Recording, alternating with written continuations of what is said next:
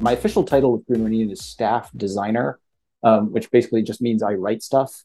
Um, and so have a certain amount of contract hours. I work Hmm. for Green Ronin, and some of it is devoted to Twilight Accord right now, Yeah. but I also work on stuff for Mutants and Masterminds, for pretty much all of Green Ronin's lines in one form or another.